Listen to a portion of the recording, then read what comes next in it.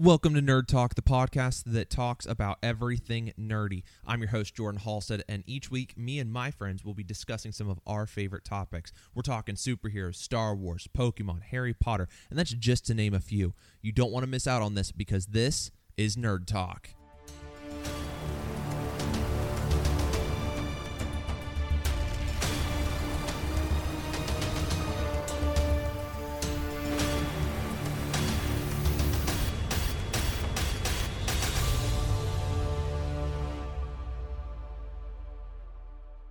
Hello and welcome to Nerd Talk. I'm your host, Jordan Halstead, and today we're going to be talking about the Disney Plus original WandaVision. I have my friends Micah and newcomer Scott here with me today. Guys, thank you so much for joining me, and thank you out there for listening. If you haven't watched WandaVision yet, this episode is chock full of spoilers, so proceed with caution. This is your warning, so if you haven't seen it yet and you don't want to be spoiled, I would suggest not listening to this episode right now. So go ahead, and Scott, this is your first time here. Thank you so much for coming on. Yeah, thanks for having me, Jordan. I appreciate it. Absolutely. Scott is one of my friends from camp. I've known Scott quite a long time, and we ended up actually co-writing. Well, you wrote it, and I kind of played it to a college age. We did a Marvel movie Bible study, which I thought was really cool. We got to work on phase 3 though. I've been working on it. So, I have my notes. So you have your side. I guess I've just been slacking. Seeing as phase 3 ended 2 years ago now. Yeah. So we're kind of stuck there. But Scott, tell me a little bit about how you got into the nerd world. Just something short, sweet. Just like tell us what got you started in all this.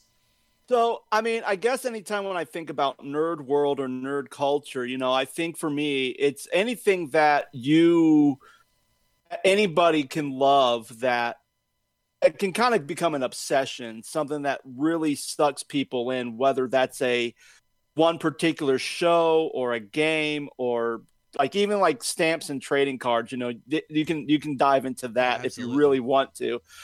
So for me, I think a lot of it was always film and television. Okay. I mean, I can remember growing up as a kid, and this is and hopefully my dad doesn't listen to this, but I can remember my dad sitting on the couch when we were in Iowa watching Rambo, and I'm watching Rambo, and I'm probably 3 or 4 years old watching all this violence.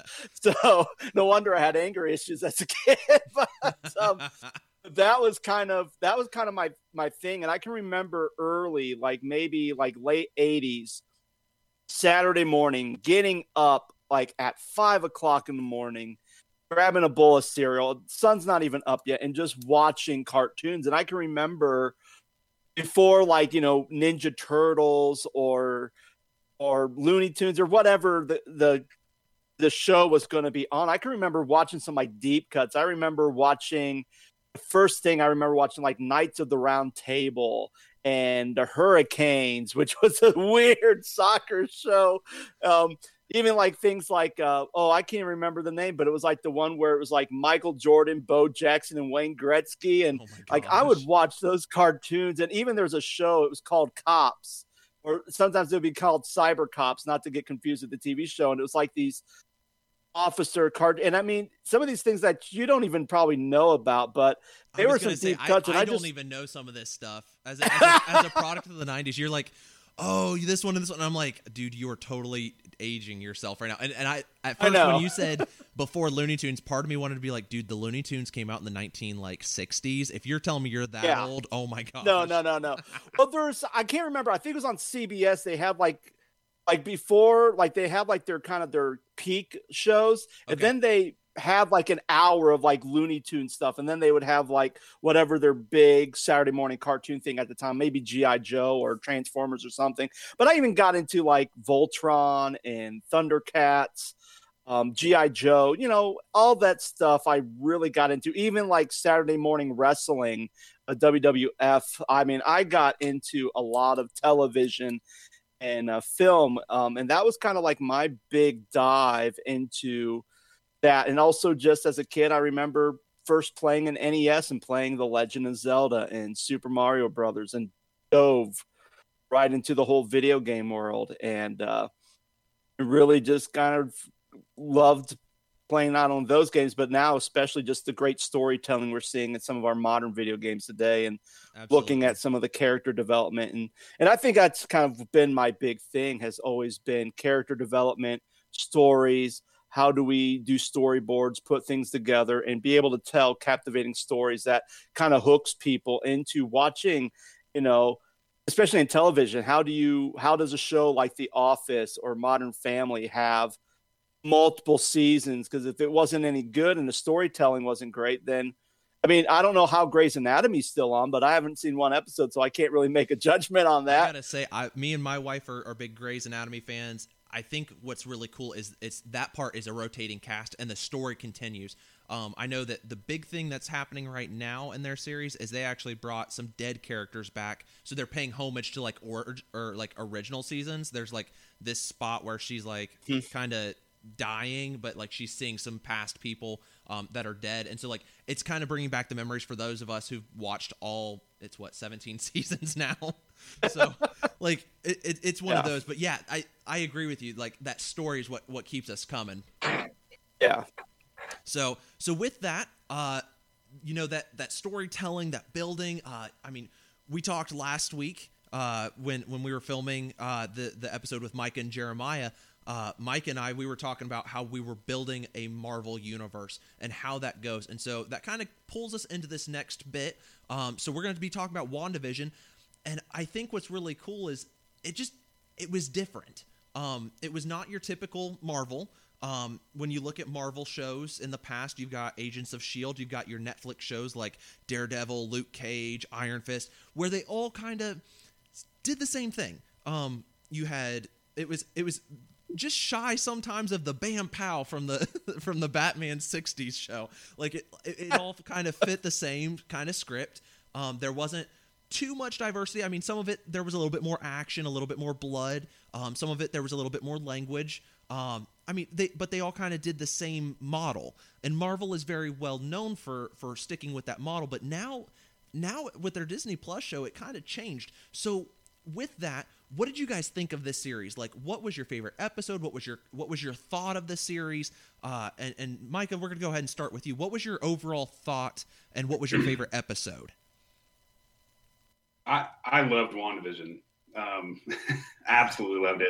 And on the last show that we talked about the entire Marvel universe, like, and some of these side shows that they're doing, like Falcon and Winter Soldier was great. I loved it. But I liked WandaVision better. Yeah. And I think that may be unpopular with a lot of people, but like I liked it better. So why did you like it better though? Sure. So and some of the questions that you sent us, and we'll go through this a little bit, but like through the decades that they go through, I remember as a kid, I'm not that old, right? But like I remember as a kid, like one of the big things that we were allowed to watch as a kid in my home was Nick at Night. Yeah. So in the 90s, Nick at Night had I Love Lucy and Dick Van Dyke and the Mary Tyler Moore Show and I did not know all that. Of these shows. Yeah. Right. Mm-hmm. That Gilligan's Island, you name it. They had it. And I watched a lot of those shows and series growing up, even though that they were, something that my parents watched as kids. So it was cool to see how they went through the decades in every episode. One of the other things that I really liked, I have worked in ministry for 10 years doing worship and production, videography, and things like that. In the last couple of years, I've really focused on production and videography. I loved how they produced this show. Loved it. Especially like when they went from like the old school TV and they went into the wide shot. And like, I think for me, that was probably my favorite episode was when they finally made that transition from like the old black and white to the color. And they made a widescreen, and like even on the screen as you saw it, going on, it just went from that to the widescreen. And then another question you asked, and we can talk about it a little bit later, but one of my favorite characters is Darcy. And when they introduced who was looking at the computer monitor when it was Darcy. Oh yeah, that was for me. That was probably it. Like. I don't remember what episode it was. Like, it feels like it's been a while since I've watched it. I want to watch it again. But yeah, so that was some of the highlights for the show for me. I think one of the cool things, and you started to talk about this, that episode where you saw the color start to come in. Yeah. All three of us have been in ministry. That's kind of part of our stories, and we're all called, and either I'm in the ordination process right now, but you guys are ordained, and so you guys kind of know things and whatnot, and you guys have been through this, and you guys actually would probably know my former senior pastor, and so Pastor Dan Fiorini and I were talking one time, and he said, I remember when everything was in black and white on TV, and my aunt bought the first color TV, and he said that all TV at that time everything was in black and white. Even though like you had a colored TV, doesn't mean that everything became colored. It still stayed in black and white, which is why we still have like I Love Lucy in black and white. But he said when the first thing that showed up, they had this big party at his aunt's house for this unveiling of what color TV was going to look like. And he said, I was a kid and I remember The Wizard of Oz. And they watched that first like 20 minutes where it's black and white, and they're like, oh, is it broken? And then the color just happens. And I genuinely believe that was a nod to that generation, the people who saw it, because let's be honest, Scott, you're a product of the 70s and 80s. Micah, you're okay. Right? Yeah. You were born in the late 70s, right? No, I was born in the 80s, man. Okay. But 82. Okay, 82. So, the way you were talking, I was like... Please, I'm not that old. And I was born in 86, just to be clear. Okay. So you guys are products of the 80s. Yep, my bad. So you guys are products of the 80s. So you guys have always known color TV. Like, you guys have seen what black and white TV looks like, but you guys were not watching, like, new episodes as they were coming out in black and white. And so I think what's cool about this is when you look at this specific or this show, it overall just showed, hey, this is what TV has kind of evolved through. And there's a lot of kids out there that don't understand what it's looked like. They don't understand the history behind it. And like Scott was saying, knowing like that love for movies, that love for TV show, you kind of know your history with it, because then you understand and you appreciate it so much more. I mean, for me, I'm a big Pokemon fan, and when you go back and watch the original series, the animation was a lot more garbagey than what the newer stuff has been. And that's just the evolution of TV, and seeing from black and white into color. I think that specific moment was just this beautiful nod to the history of just like TV watching, and I think they did that very well. So I love that you pointed that way. So Scott, what were some of your favorite points in this, and like what was your favorite episode? Okay, so I would say that WandaVision is kind of a paradox in some ways, because when you think about just basic television film tropes, they follow a certain pattern. Or when you get to WandaVision, it's kind of like, not only are you going through this series of, kind of having this nostalgia of kind of the classic, kind of the themes of tropes of television from the 50s, 60s, 70s, 80s, and so on. But then you have your Marvel universe that kind of is woven through there. And then, especially when the first episode, most of the time it's just like, okay, we're watching this zany sitcom, and then you kind of see like, and you kind of get this little teeny shot of like someone watching the show, like from Sword, and you're just like, oh, wait a minute, what's this? And you're kind of thinking like, oh, what's going on here? So it's almost like I'm enjoying this sitcom, but yet there's a little bit of a mystery to it. And as you keep going through each episode, especially the first 3 episodes, you're still kind of like more of that kind of real world is kind of seeping in, even though you don't really know that it's the real world or what's happening, unless you've kind of understand a little bit before going into it. And so for me, that was always interesting just to see that. It was also interesting, especially when you look at like the 1950 version of the first episode, which is supposed to be like throwback to the 1950s. And even when you think about the dinner party, I mean, that's always been a television trope. Even it's been a trope since radio. When people listen to radio, of having the boss over for dinner and zany stuff happens, like that's a classic trope. I mean, you've probably seen that trope in I Love Lucy. You've seen it in Leave It to Beaver. Even the interesting thing about Leave It to Beaver, in that 50s, a lot of times you see the father go to work and you don't really know what company he works for. They don't mention the company. It's just like, oh, and I kind of like that when Vision goes to work. Like, he's like, you don't really know what company he works for. What do I do? Like, yeah. He's like, you're the fastest. Yeah, and it's just like, it's like, oh, and I think it's those little moments that, you know, if you don't understand television history, it would fly over your head. Or even when you get to, and I think one thing I do love is just kind of those transitional pieces, like Micah talked about, black and white, seeing the letterbox thing start to fill out, seeing the color come in. You know, I think my favorite thing was when we got to the second episode, and at the beginning you see Vision and Wanda sleeping in separate beds, and then they're now sleeping in one bed. And that was shocking back in the 1960s when that happened, which I believe the two shows you saw that was like Bewitched was one of them. That was like the most shocking one. But then in the Munsters, you saw, you know, Herman Munster and his wife, like, I almost said Morticia Adams. I'm like, that's the wrong show. But you know, you saw that together, and it's like, oh, wow. And so when it's those little things, you go, oh, okay, this is interesting. And you start to see, and I think the other thing when I say WandaVision's a paradox, especially in the second episode, when you see, you know, the guy come out of the sewer, and it's almost like that break. And it's almost like kind of like you see this disturbance or this break, which usually in some cases, when you see something that kind of breaks from those traditional tropes, you're kind of like taken aback by it. But the way it was designed and the way things were put together, really, you kind of see everything kind of go like, okay, what's going on? So that leads into what was my favorite episode.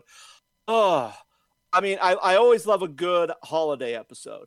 So for me, I've always loved those in other sitcoms, but I would have to say episode 4. And I think what make episode 4 so interesting is you got to see behind the curtain. Yeah. Because up until absolutely. then, and even like when my wife and I were watching it, like after we watched the third episode, and again, I think it was the second day, because I believe, correct me if I'm wrong, like the first 2 episodes were launched when WandaVision first on the same day aired. Yep. Okay. So this would technically be, because we binge watched those 2 episodes, so it would be the third episode. And my wife was like, I don't know. Like, she's like, I don't know if I got that. If I'm getting this, like, this seems too, I'm not getting into it.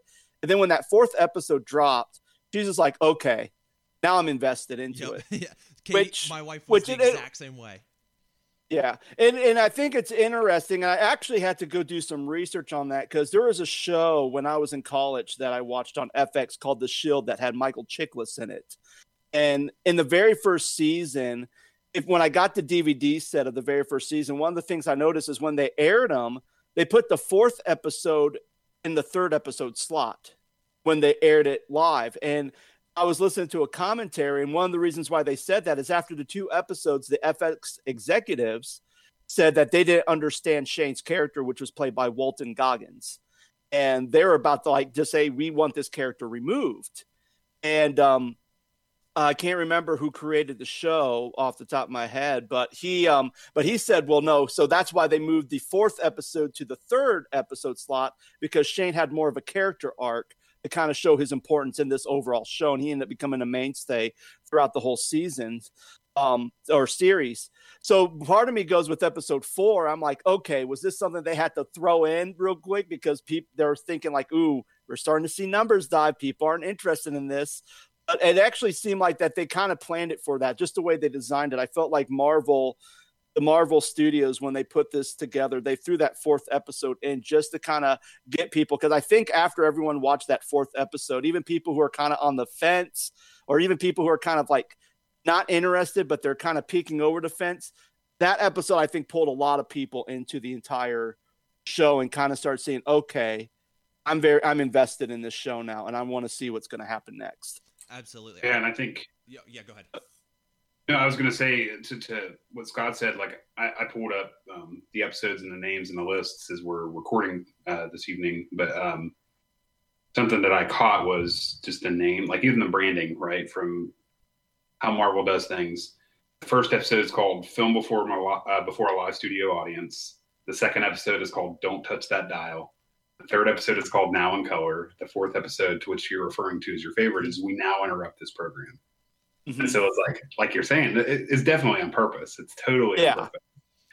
And the other thing, listening to you share about what some of your favorite parts was, I think they did it in I Love Lucy too, where they had two separate beds and they slept in two separate beds.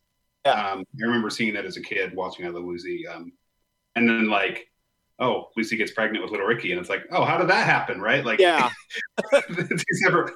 And then, like you said, when they brought the beds together in WandaVision, the next episode she was pregnant. So I didn't catch that one. That's actually really funny because I knew that like the timeline. I was like, there's a lot that you have to unpack. This story, when you say, hey, we're only going to do less than 10 episodes. I mean, you look at Netflix, they drop 10 to 13 episodes for a season, which is like your half season of what a normal TV show looks like. But when you're putting less than that into these seasons, you've got a lot to unpack. There's a lot of character development that has to happen. There's got to be a lot of storytelling. And like, how do you do that? And I think like some of these small nods, I didn't catch that part though, that she got pregnant like right after the beds went together. That makes a lot more sense, which would have been a throwback to a show that I didn't grow up watching.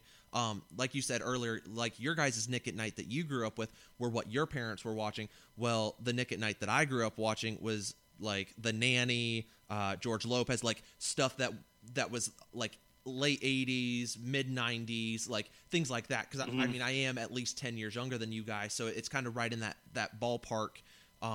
It's just a difference. But just I think it's cool to see some of those nods because, like Scott said, if you didn't watch those, you don't understand it. And so that's cool to like, hey, I'm running this podcast and I'm still learning things. Like I love that. I know that one of my favorite episodes.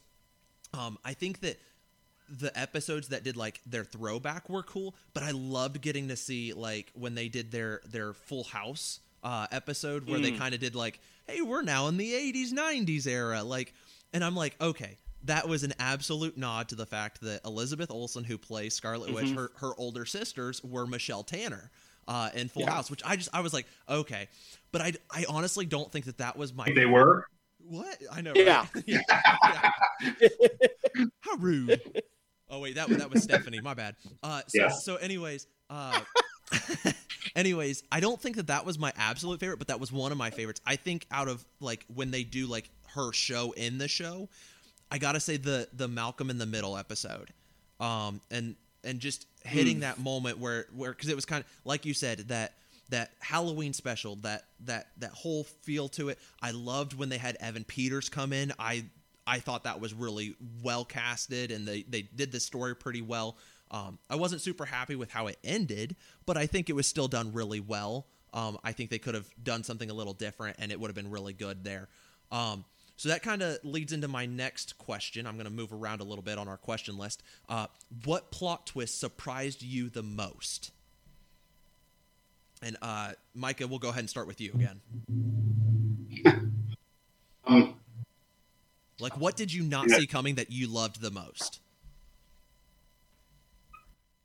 Honestly, I think it goes along with what another question you asked was you're going to ask us what did you think about previously minor characters showing up? And in the last episode, I shared how much I love Thor and the story of Thor. Yeah. But Alicia and I are huge fans of Darcy. We just think that she's so funny. We think that she is awkward and funny, and she's always in the wrong place at the wrong time, but she still does whatever she needs to do to get the job done. And so, the plot twist for me, I think was, I don't know. I just feel like it's all the whole show is just like all over the place. And I think for me, what was the episode? The episode where she finds out her brother isn't like he's not, you know what I mean? Like it's not really him, kind of thing. Mm-hmm. For me, I was like, I wonder if that's what's going to happen as it was happening. And I think it was during the Halloween episode. It's called the All New Halloween Spooktacular. And she's sitting there in the middle of the city with her brother. And he does this thing. And there's this split moment of time where you realize that he's not who he says he is, and she just freaks out and like launches him. And for me, that was probably the biggest plot twist because, like you said, I don't know if we shared it tonight, but I think just talking with you over the last couple of weeks that you wanted them to do more with his character. Yeah, so Evan Peters, he was the actor who played Quicksilver in the X-Men universe, and they now that the Fox universe is now owned by Disney, and they can start putting the Fantastic Four and the X-Men and all their characters over. I looked at it and I was like, this is this perfect opportunity that you can bring Quicksilver back, because I know that when they both looked at the characters, they said, well, we both technically own them because they're X-Men and they're also Avengers, so we'll just kind of split it down the middle. So they did Quicksilver, but then they basically, and I'm not truly believing that Quicksilver's dead. And here's my reason: you didn't see a burial. Well, too, like if you think about the micro and the macro of the MCU, like they could have very well it's the same thing with the twins. They could have just done a nod to those and moved on because they have so much ground to cover moving forward. Mm-hmm. But maybe he isn't. Like I don't think Black Widow's dead.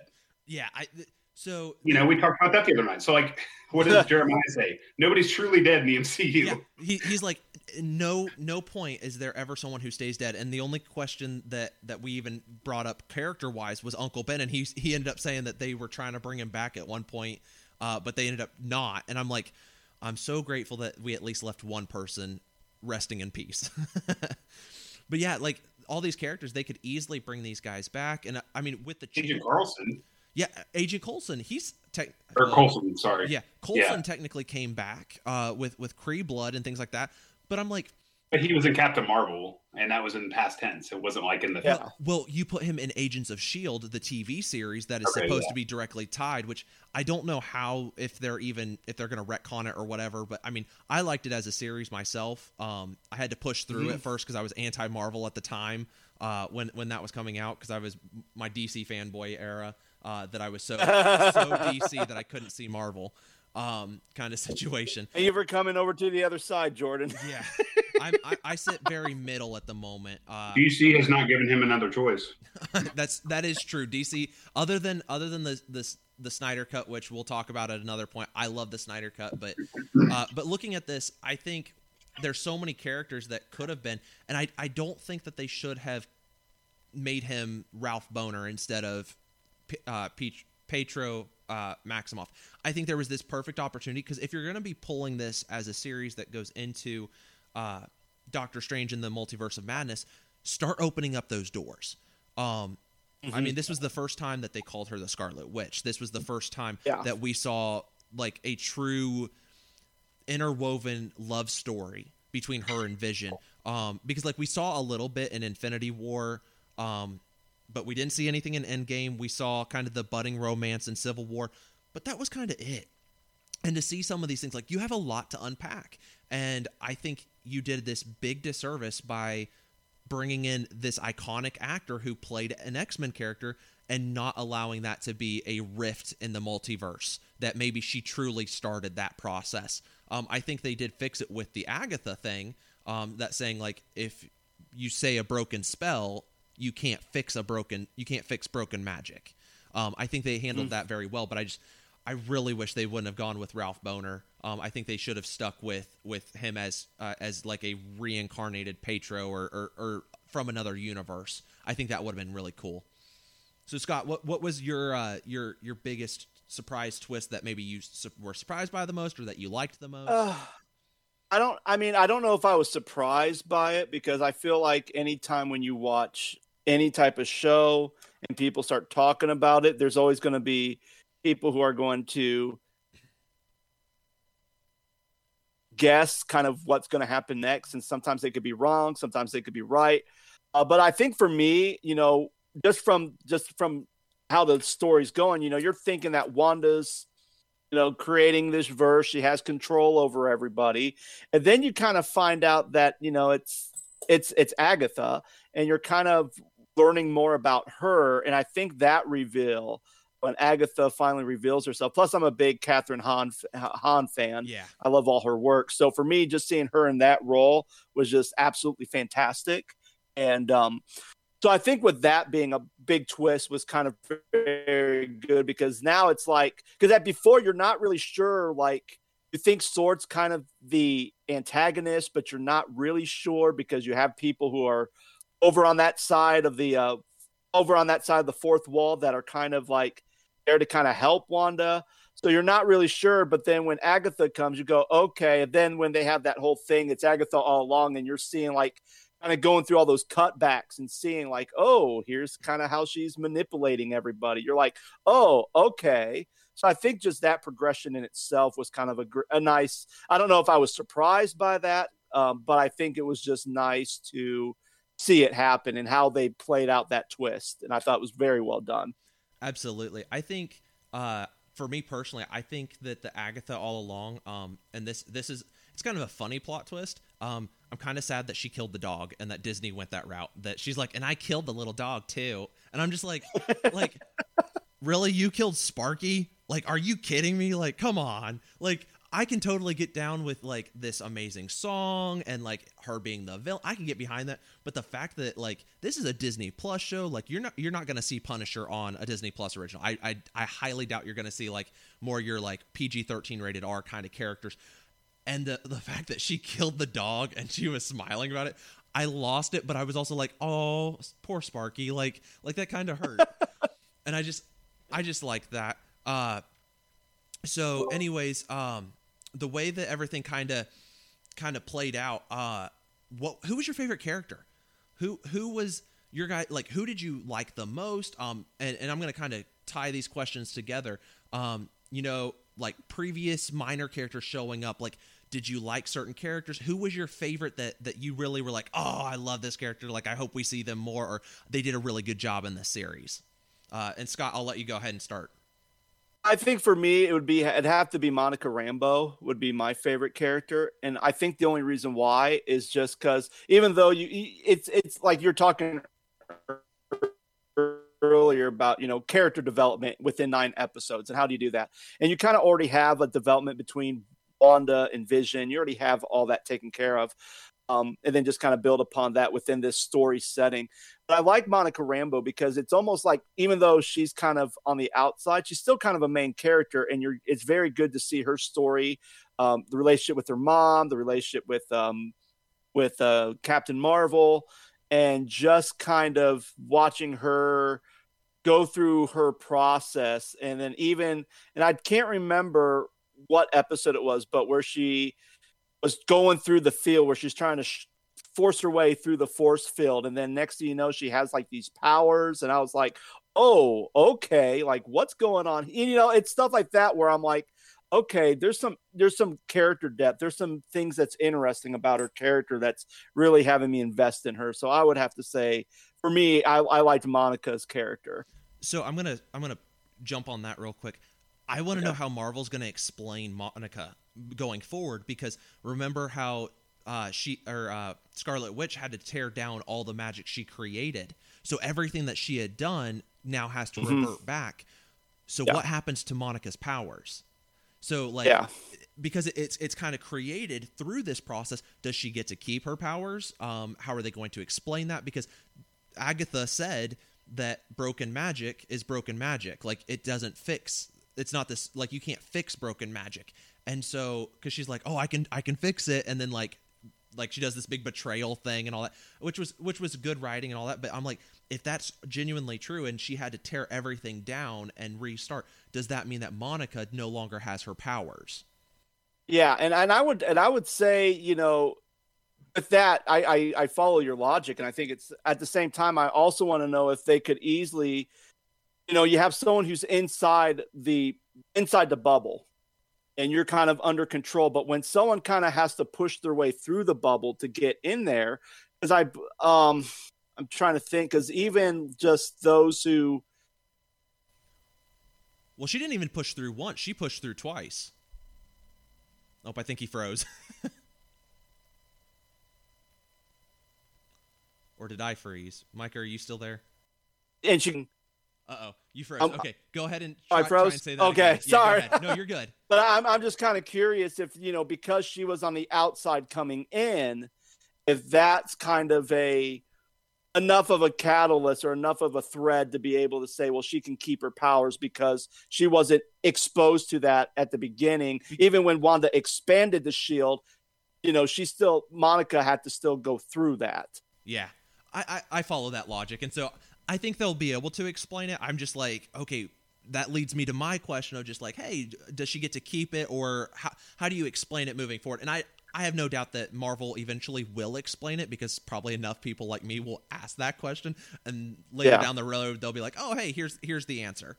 So so Micah, who was your favorite person who showed up in this? Either small character, big character, favorite character all the way around?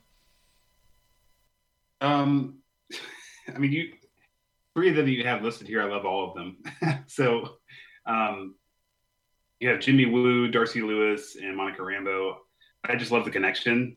I love how Marvel just weaves things in. And we talked a little about the other night with Doctor Strange, how he, wasn't overexposed, wasn't overused. And like Jimmy Woo was just clutch in Ant-Man and the Wasp. I think that he was just amazing. So did you catch that when you first see Jimmy, he does the card trick that Ant-Man did in that one? Yeah. I was like, oh, okay, that's cool. That was because he showed him, like, he was like, all my magic and stuff in Ant-Man and the Wasp. Yeah. Darcy, like I said, about a month ago, I watched Thor: The Dark World. Don't ask me why. I just wanted to throw a Marvel movie on. There are some really, really, really cool lines in it that Darcy says, right? Like she's basically making scraps working for why can't I think of her name right now? Padme. Through Jane Foster. Natalie Portman, but Jane Foster. Yeah. Jane Foster, thank you.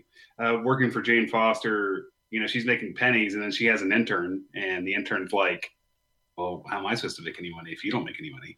But like, she is just in the right place at the wrong times and always says the right thing. And when my wife and I were watching the show and they revealed that it was her who was watching it on the screen, we're like, oh, yes, like they brought Darcy back. So because, I don't know that she's going to be in Thor: Love and Thunder. I mean, she wasn't in Ragnarok, so I don't know if she'll be in the fourth one. But it was good to see her. Monica, I love the connection between seeing her as a kid in Captain Marvel and then seeing her all grown up. Something I don't like, and I'm not a big fan of, is, we're past the blip, we're past the snap, and they keep referring to the blip. They did it in Far From Home. They've done it in WandaVision, and it's just like, how much are they going to keep hammering that? And like, it's almost like, I missed all this, and I get it. It's kind of like a depression in a dark age of what happened during the MCU, but I don't know if they're hanging on to that too much. But well, I'm going to pause real fast. I think the reason they're doing that is because there was that 5-year jump, and now everything, like, okay, so catching up. So we're like 2019 is when that movie dropped, but it technically, like, the 5 years started in 2018, so it goes to 2023. So the next few years may be like all happening at the same time. And so it's just kind of one of those things that, hey, this is kind of 2023. We're all getting there. And so that way they have time to formulate, hey, this is where we're going next. I think that's the only reason they push that, because I know they did that in Falcon and the Winter Soldier. They hammer that home. Far From Home, they talk about it. I think that's going to be something for probably Phase 4, but I think after Phase 4, they'll realize, hey, we've done enough, and now we can move forward. I don't think I think it's just going to be part of this phase, but I know Phase 4 doesn't plan on going but like 2 years or something like that. So, but what I was going to say is that, I agree with that. I hope so. I was going to say is that I really enjoy, again, spoiler, but we talked about it at the top of the episode, but at the very end of the last episode, when the Skrulls show up, like, I want more of them, because I loved what they did with them in Captain Marvel. Because they handled it very well. Yep, and we talked about it a little bit the other night, like how they were painted out to be the bad guys, and then the Kree were the good guys, and then it was like, oh wait, flip that. So I want to know what they're going with, or where they're going with that. I was wondering if Captain Marvel would show up and there would be a cameo. It's kind of a delicate balance, right? Because of you don't want to put too much in there, and you don't want to bring too much into it, because, like you're saying, Jordan, there's only so much you can pack into 9 episodes. Whereas, like in a normal TV series or TV show, there's 23 episodes per season, and they're doing these, 6 episodes Falcon and Winter Soldier, 9 episodes in WandaVision. I don't know how many episodes are in Loki, but like there's not a lot of time, and without making it too much, they have to be careful what they put in there. Exactly. Mm-hmm. Absolutely. I think one of the coolest things that me and some of my other friends were talking about when we were watching it, the finale hit, and Jimmy Woo was absolutely my favorite. I think a guy who has never been really on the good, like not that he was ever a bad guy in Ant-Man and the Wasp, but like he didn't stand with Ant-Man. Like but he had to hold him accountable. Yeah. So it's that delicate balance there of like, hey, like, you're a superhero, but I also have to enforce the law. So it's one of those situations. But here he kind of got to say, okay, Darcy and Monica, I'm going to go support you. What do you need? What can I do? And like him doing the magic tricks, the sleight of hands, things like that. Like it was cool. And you were talking about Darcy. I think Darcy, my most favorite line that she ever said, it was in the Dark World when all the portals are showing up and they're like flying through them, and Thor like falls through one or something like that, and then like Mjolnir, the hammer, flies through, and she's like Nym Nym, and I'm just like, you totally slaughtered that name, but that's hysterical. And she just like, she had to make sure that the hammer was named. And she does think like the small things, like you said, she's in those moments, but she always says the funniest or the right thing that just she doesn't. Like, you don't have to have Thor be the funny guy in the room because you've got Darcy who can make things funny. She's also smart. Yeah, like she's incredibly smart. Yeah, it's kind of like that Big Bang Theory, Sheldon Cooper kind of thing. Like you sometimes you just get the right moment where you've got that super smart person, but then they say the funny thing too. And so I liked that. Monica, I think Monica was just a really good choice. That is a character that I'm not aware of prior to this series. I had to go and research the snot out of her. I had to figure out like what are her powers, where is she going, and I loved getting to see some of the different powers that she has on screen. Like when she basically becomes like that Jello saving the twins with the bullets. I'm like, dude, that was awesome. And I absolutely loved some of that. So what did you expect that did not happen in this series but should have happened? What were some of your expectations? What do you think maybe should have happened that just didn't happen? I mean, like we've been saying, you got 9 episodes. You're not going to get a whole lot in there. But what did you expect? What did you hope to see that just didn't show up? Scott, we'll go ahead and start with you, bud. Oh, geez. I think the big thing for me is just I wanted to know more about the other Vision. Okay. I wanted that. I mean, I just felt like that was very, you saw him, you're like, okay. And you kind of knew like who he was, why he was there. But then when the two Visions are having their dialogue and Paul Bentley's like I guess it's all Paul Bentley at this point, but the original Vision's like kind of transferring his, the memories and everything else. And it's like, okay, where do we go from there then? And how, and you're kind of looking at not only the upcoming shows, but even what movies are on the docket. It's like, when are we going to see kind of the aftermath of that moment? Because I feel like I don't get that now, and I don't want it to get wasted. But at the same time, there's nothing that I can see in the future of a future film or a future series where I'm thinking, oh, okay, now I'm going to understand. I'm going to find out how that's going to play out throughout the whole entire universe. And I just felt like that was kind of a cliffhanger, but more of a letdown in some ways. Because it's like, well, when am I going to see that again? Like, when am I going to find out what happens from there? Yeah, I agree with that. I am wondering kind of where they're going to take that one, because part of me is like, it wasn't as big a moment for me that I thought it was going to be. So I was like, as soon as he left, it's like, okay, now that one's gone, and like you kind of forgot about him if you didn't like really focus on him. So I had to rewatch it because the first time I was like, oh, like he's gonna be an extra villain, like they're gonna have this big fight, they're gonna split them up, and it's gonna be one of those things. And then like he left, and by the end of the episode, I totally forgot to ask the question, well, where's White Vision?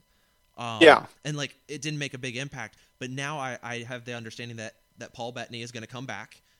He's going to be Vision in future movies or TV or whatever they're going to do with him. but like where do you go from there? Like where's his story? How are they going to pick him up? And are we going to be invested at that point? Is it going to be hinging on him, or is it going to be hinging on, well, we need a love interest for Scarlet Witch? Like I feel like her love version of him that came from her heart. I mean, that Vision, there was more storytelling and more building with him, but this show was more focused on her. And so like you had them, but now all the stuff that he just went through, the White Vision did not go through that. So you're not going to have he doesn't have those memories. So like, how are you going to create this? And are they going to become a couple? Is this going to be one of those, like, do they get together? Do they not? Is this going to be a Romeo and Juliet kind of thing? Like, where do you go from here?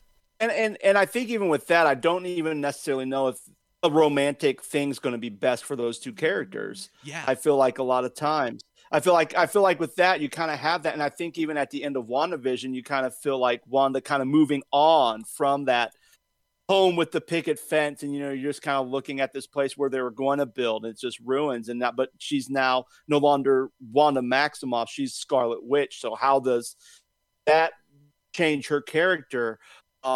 In that way. So I don't necessarily think like a romance story would work with those two characters anymore.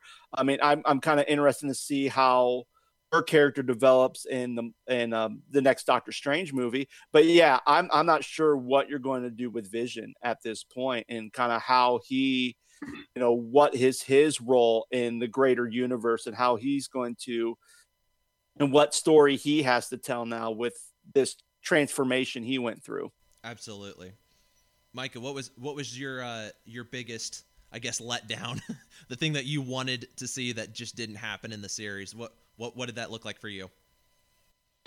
So as I'm sitting here and I realized I didn't really answer your very first question, like what was my favorite episode? And again, as I'm scrolling through the episodes and their names, and I was reading a little bit of the description, I watched the show when it first came out, and I told my wife that I really want to go back and just watch it again, and I haven't had the time to do so. But my favorite episode, and I said this the other day, but like, I don't like finales. But like, I like usually the episode before the finale because I feel like you get more out of it. Absolutely. So looking at these episodes, the episode 8 was called Previously On, and it was where Wanda goes through and sees everything, right? And realizes what happens, and she sees what happens to Vision, and this is post Infinity War. And she just goes through this terrible, like, I don't know, agonizing realization of what everything is going on around her, right? Whether it's her fault or not. She realizes that what I'm trying to say here, she realizes that she has created a mess, and is she able to clean it up, basically, is what I'm trying to say.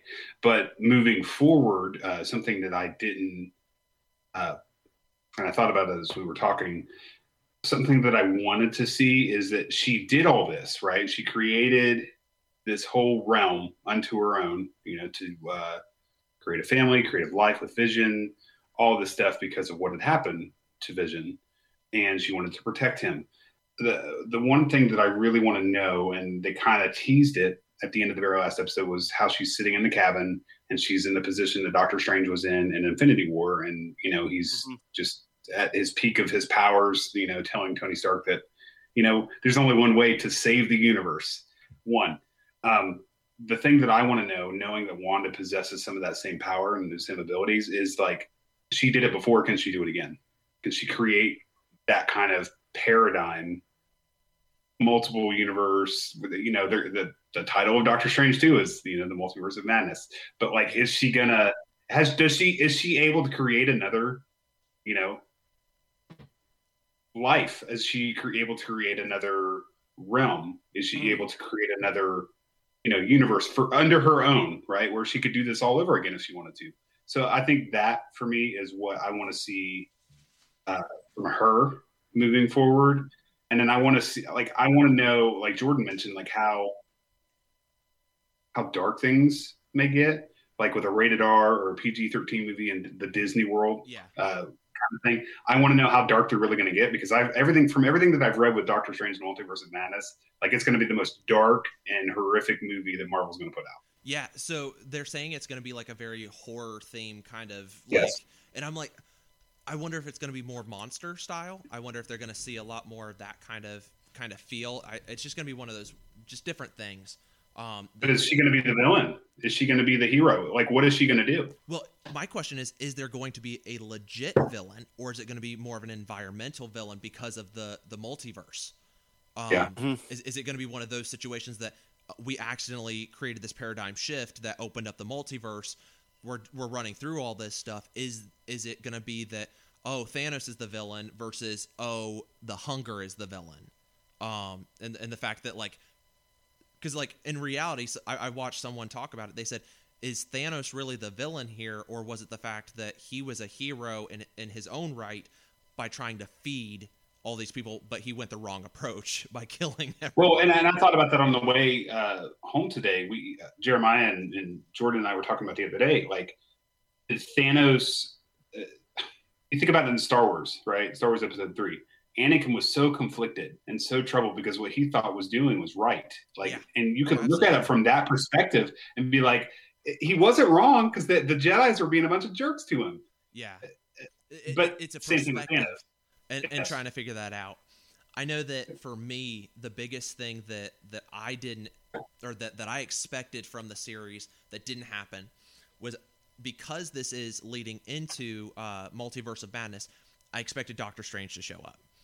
I expected that at the end of the series, no matter who the villain was, no matter what happened, that everything was going to get wiped away, and that she was going to lose Vision again, or she was going, like, something was going to happen, and she was going to have this mental break and be crying, looking hysterical, being just like on her knees in the middle of a street, and Doctor Strange shows up and sling rings, like does the sling ring, and picks her up, or like grabs her and just by the arms and like lifts her up, and then like walks her through to the Sanctum Sanctorum, and then as the ring closes, like that's how the series ends, just to leave us on this massive cliffhanger saying, hey, you need to go watch the next one. But I think they ended it very well. Like, hey, there's like, you hear the kid's voice in the like when she's doing her astral projection, which I also don't understand how she was doing the astral projection and her body was up moving around getting tea, because even Doctor Strange's body couldn't do that.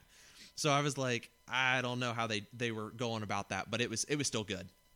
I think they did that though because, like I said at the top of the episode, with Falcon and Winter Soldier, they gave you a cliffhanger.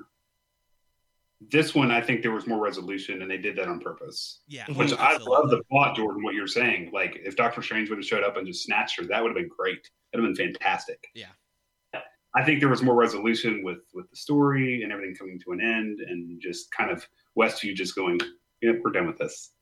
And to what, like I was saying when you asked me the question originally, like, did that make sense? Can she do it again? Can she do that again if she wanted to? And I think the answer is yes. I don't know if she will, but I think the answer is yes. Oh, absolutely. Especially as they explained, like, she is raw, unfiltered power. And like her training under Doctor Strange, I think, is going to help her harness that. But I think she's going to be the biggest player in the MCU moving forward. I think that she just absolutely is going to be one of the hardest to handle. Like, people are like, oh, the strongest Avenger is going to be Captain Marvel. And I'm like, yeah, but the most dangerous Avenger is going to be Scarlet Witch. Just watch. Like, she's going to hold her own. You want to see something like a snap happen again? You just watch. She'll House of Emmett. It's do you think nuts. Do you think that she'll?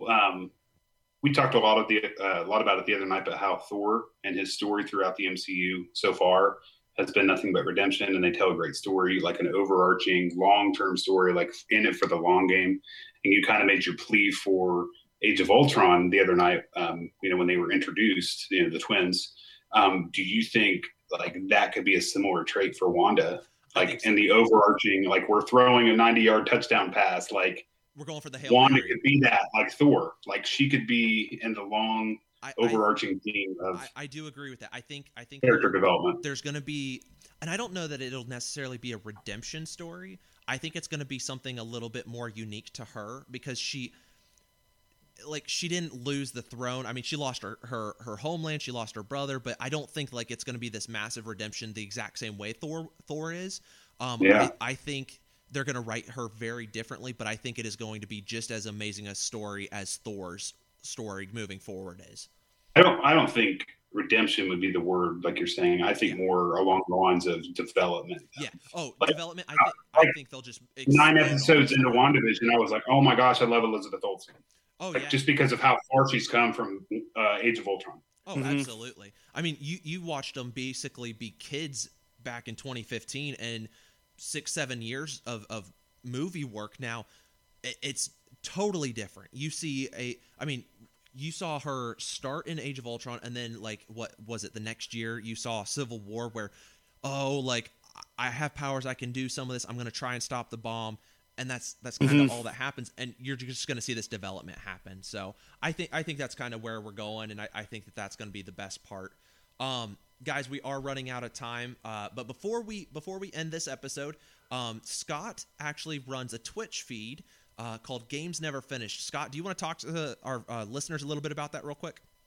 Yeah, so I have a Twitch channel called Games Never Finish, and basically I'm on season 5. It's just, the concept is basically me trying to revisit some of the old games that I've played at one point in time but never beaten, and the whole channel is me trying to beat these games. So season 5, I have 3 role-playing games. I have Suikoden 4, I have Grandia, and Wild Arms, all PlayStation 2, PlayStation 1 era games. So I play. I'm actually having a good time playing Suikoden 4 right now. It's just so bad that it's good. So that's basically, so my commentary on that has been great, but I'm very close to getting an affiliate. But you can follow me at twitch.tv/gamesneverfinish. Feel free to follow me. That'd be great. And I usually stream around lunchtime, about 12:30, 1 o'clock. I do a stream about an hour, unless my daughter's sleeping in, then I get to get more time in. But other than that, that's pretty much my channel. Awesome. Yeah, guys, make sure you go and check him out. One of the coolest things about Scott's his whole Twitch feed is not only does he talk about the games and kind of explain some of it, but he also talks with you, and he has commentary that just goes through it. I know I like to mess with him when he's in there. He was doing a boat attack battleship kind of thing, and I was like, oh, you're playing Battleship, and he totally threw him off his game at that moment. So yeah, it's a lot of fun, a lot like this, just having a lot of fun, just doing what you love. So guys, we've hit that end of the episode mark. Thank you so much for joining me today. This has been a lot of fun. I know that we could probably continue talking about this for hours. There's a lot of content. It's you can just keep unpacking, but we've hit the point where I don't want to go over the hour mark. But guys, thank you so much for joining me. And if you're out there listening, make sure to follow us on Instagram and Facebook. You can subscribe to our podcast. We try and push out weekly episodes, and we'll catch you here next time on Nerd Talk.